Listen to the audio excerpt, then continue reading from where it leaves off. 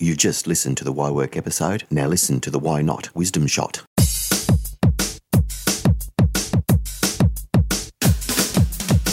Sarah, what's happening? Well, Trage, there are a lot of organizations that are taking fatigue management programs very seriously in their organization, as they should, but the focus tends to be on shift work.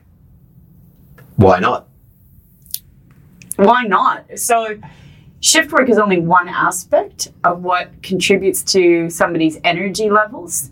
And shift work is a real industrial relations type of focus. But when you start thinking expansively and holistically about the design of work, I always like to ask not only, what fatigues you, but what energizes you, what motivates you, what engages you. So how do you prop that? And you can be far more expansive in understanding the integrated approach to work. So physically, what are people doing? What are the tasks that they do? How could that fatigue them? Emotionally, what's required cognitively, psychosocially, in the relationships, the tribal culture, the operating rhythm. When you start to really pull this apart, you have a far more broad landscape about what's contributing to fatigue or energy, motivation, will, and excitement at work. And you're probably going to be far more on target with a cogent strategy if you go beyond just looking at the industrial relations of somebody's shift.